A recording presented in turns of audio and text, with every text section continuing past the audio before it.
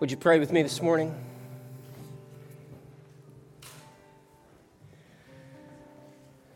Lord, thank you for the words of that song, reminding us that there's just none like you, none who can compare your majesty, your glory, your greatness, your compassion, your wisdom, direction.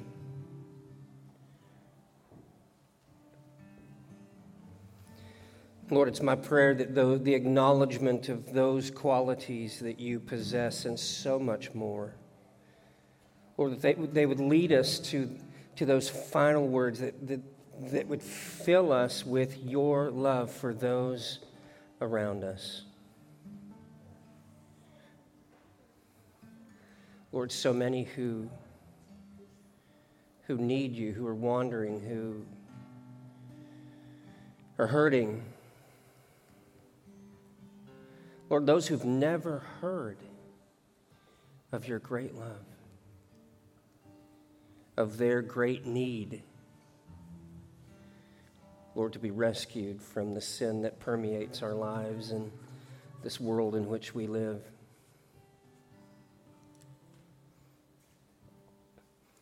Lord, as the church, you've given us this incredible mission to be your hands, your feet, your voice among the people.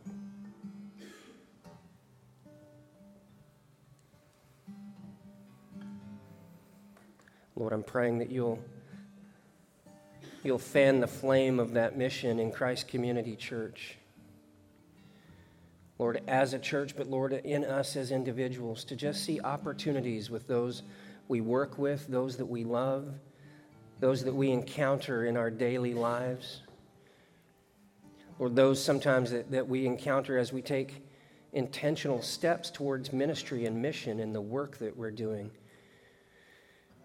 through Grace Works, through life groups, through Send North, the work that's being done there.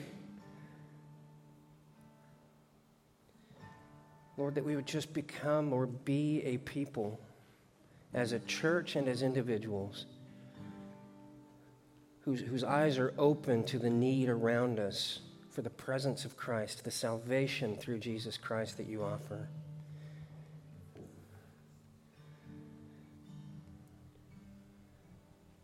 Lord, that we wouldn't make people projects, but we would just love them as you love them and look for holy opportunities to speak,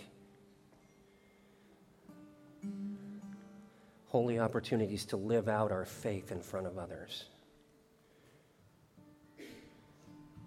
Lord, asking you in the power of the Holy Spirit then to draw people to you. Use us as messengers, as witnesses to those around us. Lord, you tell us in the Word that you planned good works for us from even before the foundation of the world. And Lord, I know it can be so easy to get wrapped up in our works sometimes and miss the good works that you've set before us.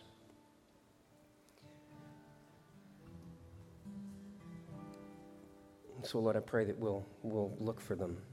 And often those good works that you've planned for us, they involve those people around us who need to hear about Jesus, who need to see about Jesus.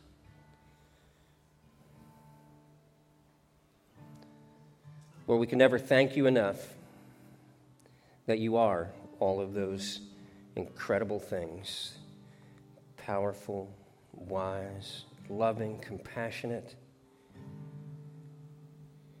holy, righteous. Thank you for being an incredible Father to us. Know that in this space, in this time, in this moment, we express our love to you, our gratitude.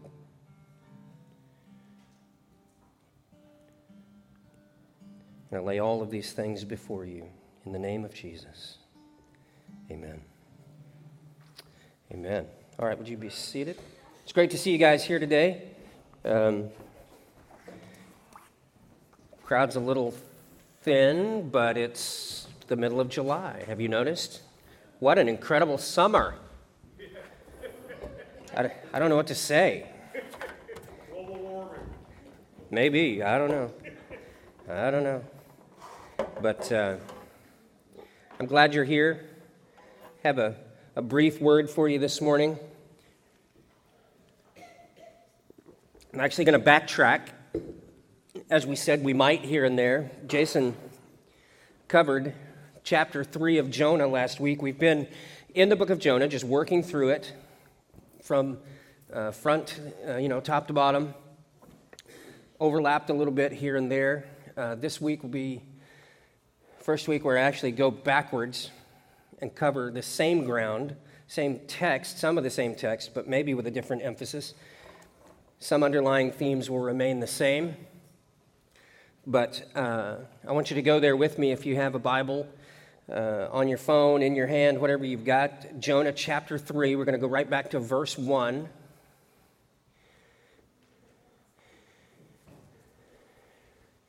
And Jason touched on something last week that I had touched on very briefly the week before. And it's this, as we see this in the story of Jonah, where God has told him something very specific to do. He's not just ignored that, but actively rebelled against that. And then eventually he finds himself back to where God had told him to go. And we both sort of raised that question, wouldn't it be better to just get it right the first time? And that's still a theme that I want you to think about. Is Jesus says it in these terms. He says, my sheep hear me and they know my voice. For those of us who are followers of Christ, I don't think that's an instantaneous thing that happens, that we understand God's voice to us all the time. At least that's not been my experience. And as I talk with other believers that I think are mature believers and have had occasions to actually specifically be able to say, God told me in this area to do this, and so I did, and I recognized his voice. For me, I've seen it as it's a learned skill to be able to discern when God is speaking to us, when God is leading us. There's a message that we do once in a while here, probably will come up sometime in the next year, where we talk about how to hear the voice of God. And one of the principles that really underlines in that is if you can point back to occasions where you are sure, because you sensed the prompting of the Lord, he moved in you, he touched your heart, you heard an audible voice, whatever it is, but you believe that God spoke to you, and then you took action based on what God told you, and then you saw the fruit of that in a supernatural way. You saw God work in a way that you could not have orchestrated. In the Old Testament, they used to, when God would show up, they would build monuments and leave them there. They were called Ebenezers. It's in one of those old songs that we, here I raise mine Ebenezer, and people are like, what is that? Well, it's a stone monument that you put down saying, God did a great work here. Boom. Well, you can do the same thing in your life. When you can identify places where you've seen God at work and you acknowledged that and you participated with God in that, internally you can put a marker down there and go, hey, I remember that. But one of the principles that we look at is if you identify some of those moments, in all likelihood, the next time God speaks to you about something, the next time God moves in you about something, it will be with the same voice he did the time before. Because he wants you to get to know his voice when he is speaking to you. And the practical way to say that is if God didn't show up to you in a burning bush that wasn't consumed by the fire, with an audible voice from the heavens, the last time he spoke to you, He probably isn't going to do that the next time that he speaks to you, because that would be confusing. Because then you'd go, well, that's not the way he spoke to me last time. Is this God, or is this just the voices in my head going on, right?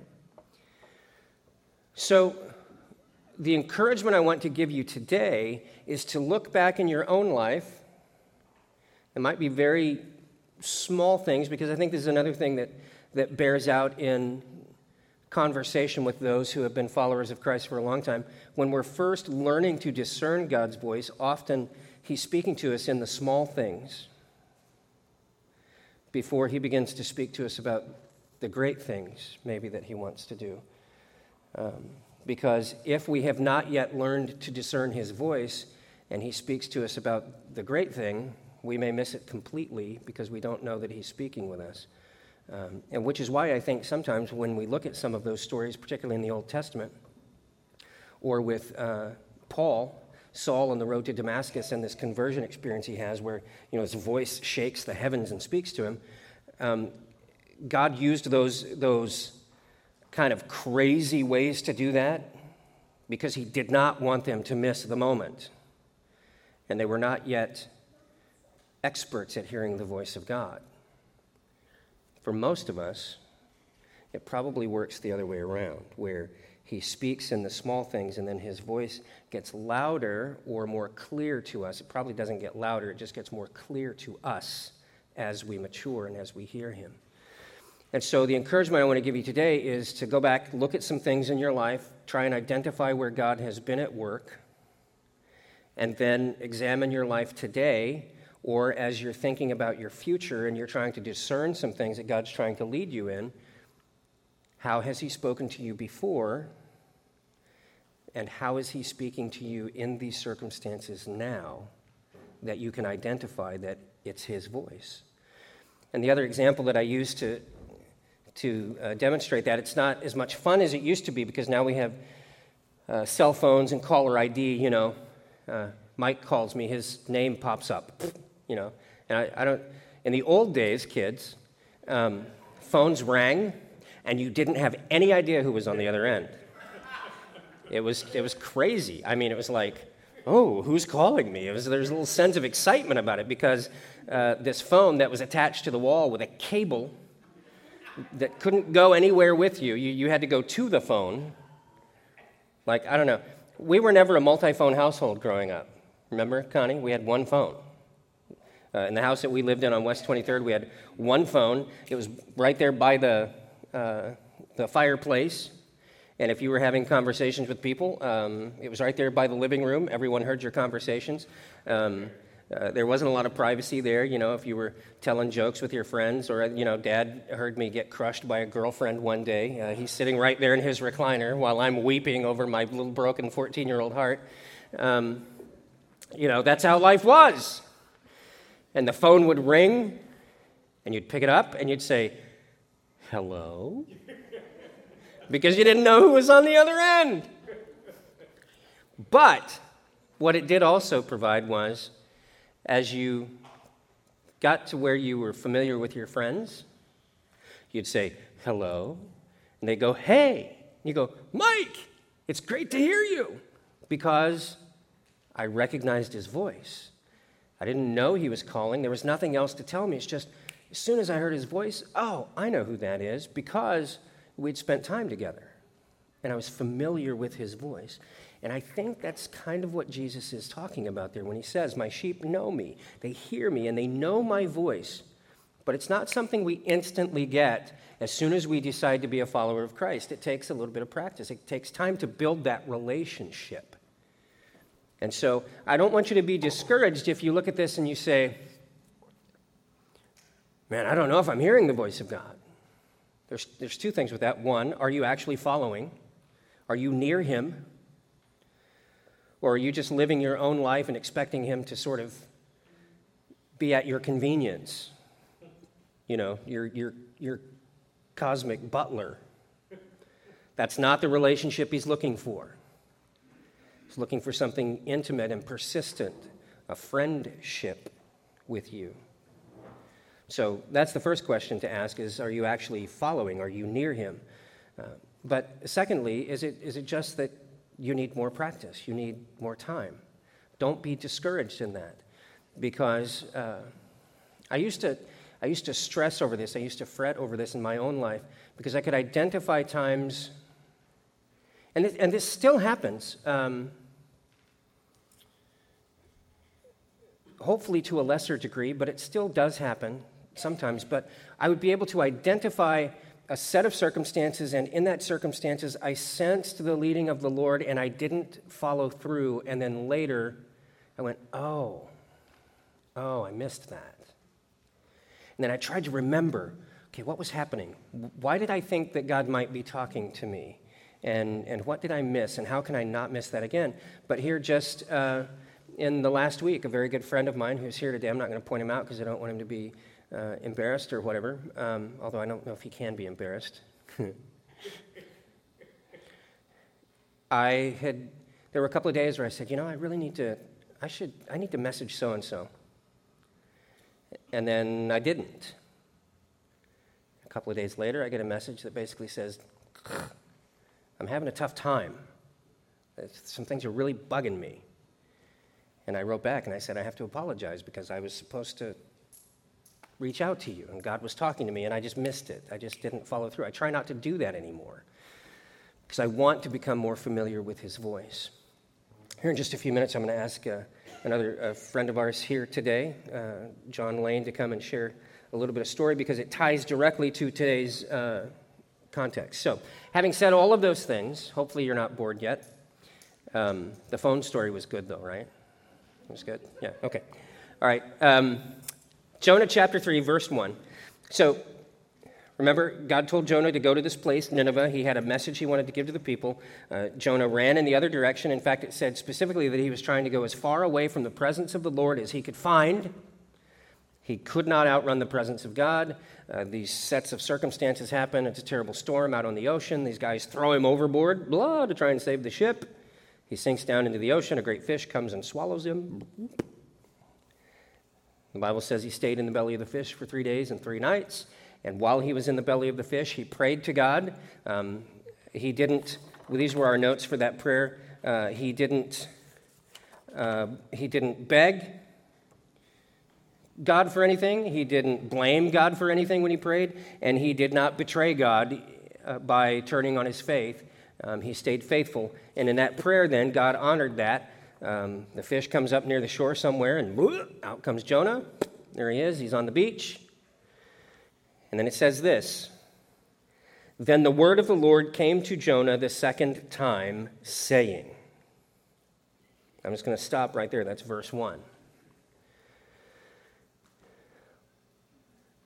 I find great hope in this verse because sometimes I think we have the idea, and I don't really know where it comes from, that God's like trying to trick us, or that it's all a big test, and that if we get it wrong, that he's, hey, Angela, I want you to go do this. And we go, no. And then God's going, I can't wait to zap you now. No. In fact, we see it over and over again in Scripture where people are called by God to do something, to go somewhere, to speak something, and they wrestle with it. They wrestle it out. They don't follow through. And then when they become obedient, God brings them back around and says, okay, you remember that thing? This still matters to me. And I think that's important because that gives me hope that even when I miss the prompting to send a message or to make a phone call or to speak to someone in the store or whatever, that God recognizes I'm not going to be perfect, and he doesn't punish me for that. What he does is he tries to bring those things around again because he's always working for our good. He wants us to succeed in his kingdom. And he's not trying to set us up to fail. If we think of it in terms of parenting, our father, or those relationships that some of us who maybe don't have our own children have with our friends and the children that they have, or, nephews and nieces and cousins and things like that. If we're doing it right, and we all know there's a lot of people not doing it right when it comes to parenting, whatever their role is, but if we're doing it right, we're doing that same thing all the time, aren't we? I mean, we're not setting traps for our kids because we delight in seeing them fail. When they don't get it right, our primary motivation should be modeled after God's, which is to bring them back around to what's right and to help them go in the right direction and to provide wisdom and to provide counsel, to provide opportunity. Those should be our same motivation. So we can see it in an earthly sense, and we mess that up sometimes. If you are looking at your life right now and saying, man, I messed that up a lot, guess what? You could make a different decision. That's completely within your power. If you're being a lousy parent, stop it. Make different choices. You could be a better parent today just by making different choices. But we see that in here. Jonah does all of these things that in a human sense we'd go, ooh, that bad dude, I'd never be like Jonah. Well, yes, you would.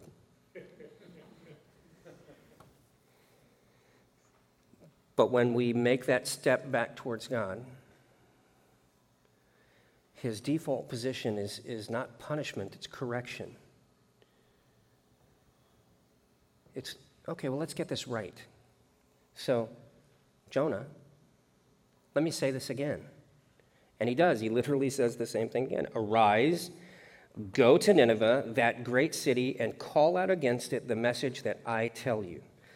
So the first thing is, the second time, repentance. That's what Jonah did in the belly of the whale, is he repented. He basically said, look, I'm sorry I messed this up. I see what I did now.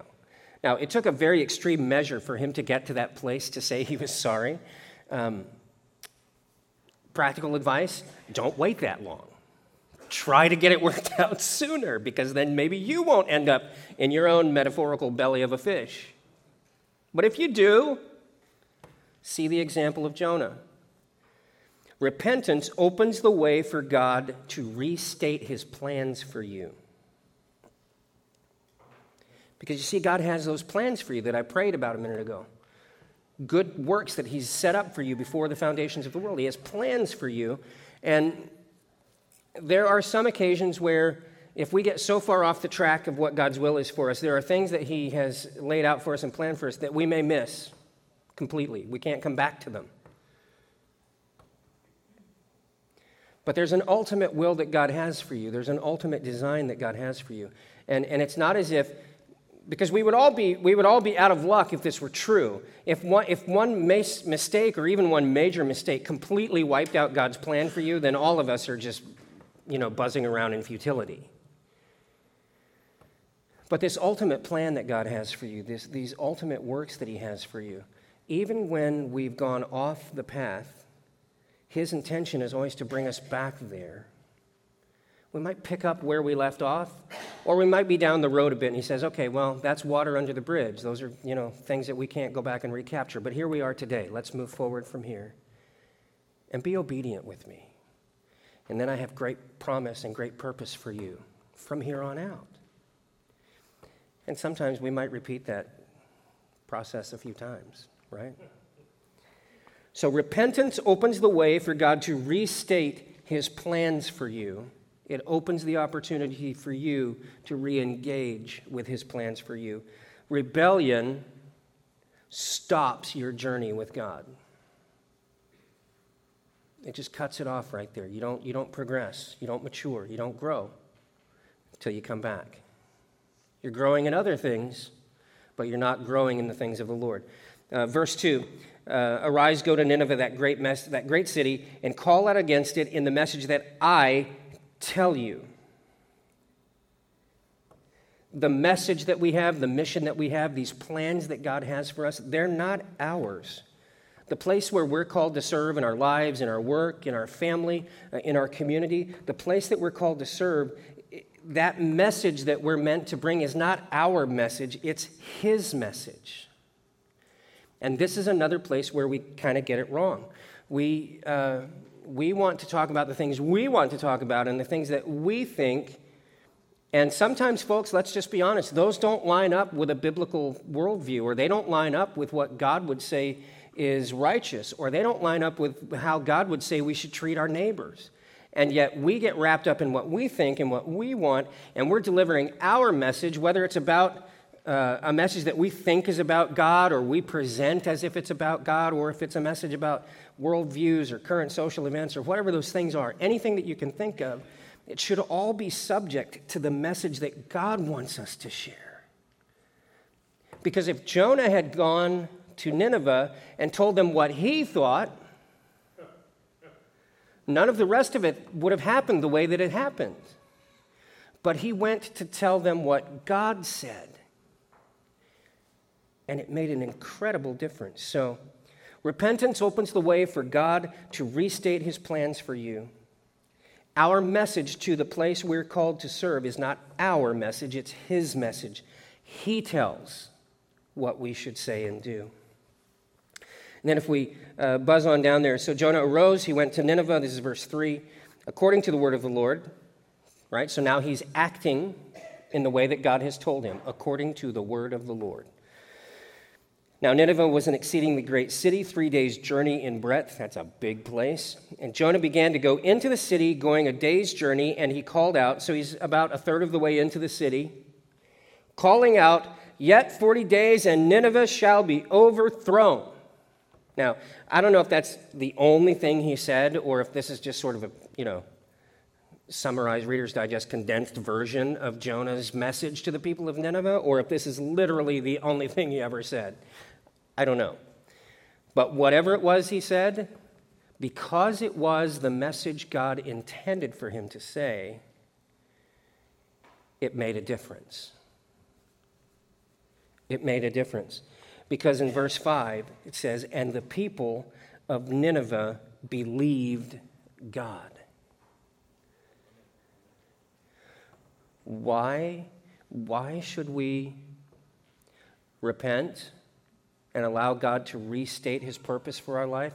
Why should we be seeking to be in his will, in his plan? Why should we be mindful and pursuing that the things that we're saying, the message that we're delivering are his words, his message for the people in the world around us? Because when we do that, people respond and believe in God. And in this case, it was their salvation. They were not destroyed. What an awesome opportunity, but yet sort of frightening responsibility. This is one of the things I think that we collectively fail at in the church. And I'm not saying just Christ, I just mean in the church. I know I fail individually in this, is understanding the gravity, the importance of the mission that God has given me as a believer in the world. The same mission that he's given to you. To be his ambassadors, to be his witnesses, to be his presence among the people. You're not responsible for the results. Now see, Jonah could have gone and given this message, been completely faithful to God, and the people of Nineveh could have gone, whatever. That's on them.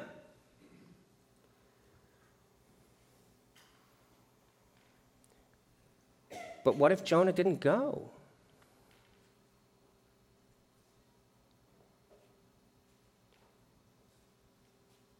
See, it's a certain outcome in some ways when we disobey God.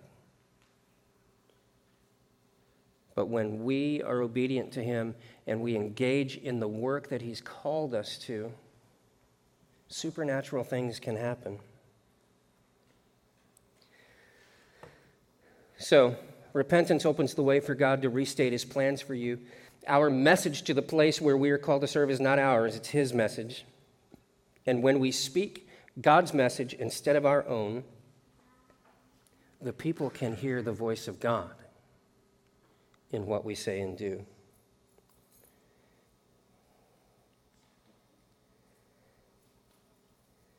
Now, this is something you just have to apply personally.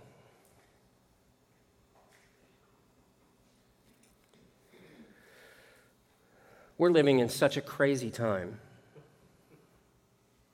The advent of social media and email and, mainstream media, sort of stream media, fake stream media, deep fake videos now that you or I, even with a trained eye, the boys and I have done a lot of video editing. I've looked at some of these deep fake videos. There's no way visually I could tell that they're fake. And yet people are saying things. They've never actually spoken these words, have never come out of their mouths. It's a dangerous time to live in as far as trusting information that we're receiving, and this is where I want to go with this, the information that we're communicating. And I just want you to ask this question of yourself. I'm going to ask it of myself. When you think through the course of your week,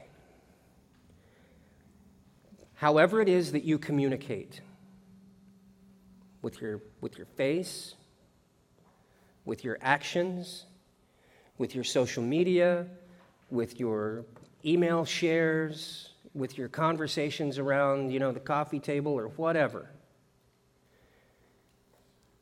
What percentage of the message that you're sharing is about the gospel and the kingdom and the work of God in the world today? And what percentage of it is about a bunch of other junk that might be important, but honestly, guys, really isn't?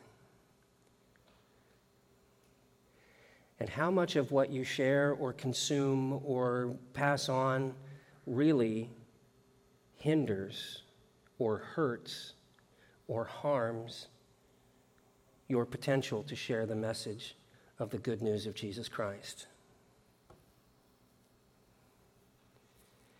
Now, I might be stepping on toes. What is it the preachers used to say? I might be stepping on toes, but I aim to. Well, you can step on mine too if you want. Because I want to be mindful of that. I want to be mindful of that. If you don't want to be mindful of it, that's your business. I'm just suggesting maybe you should. So that's our 3 points. John, would you come? Go ahead and come and join me. Repentance opens the way for God to restate his plans for you. Our message to the place we are called to serve is not ours, it's his message. And when we speak God's message instead of our own, people can hear the voice of God. And I know that there have been many times that because you encountered God in the way that you did, that you've had the opportunity here in Alaska to share some gospel messages with people. I've heard this story before, but I always love it, and I want you to hear it. Well, I don't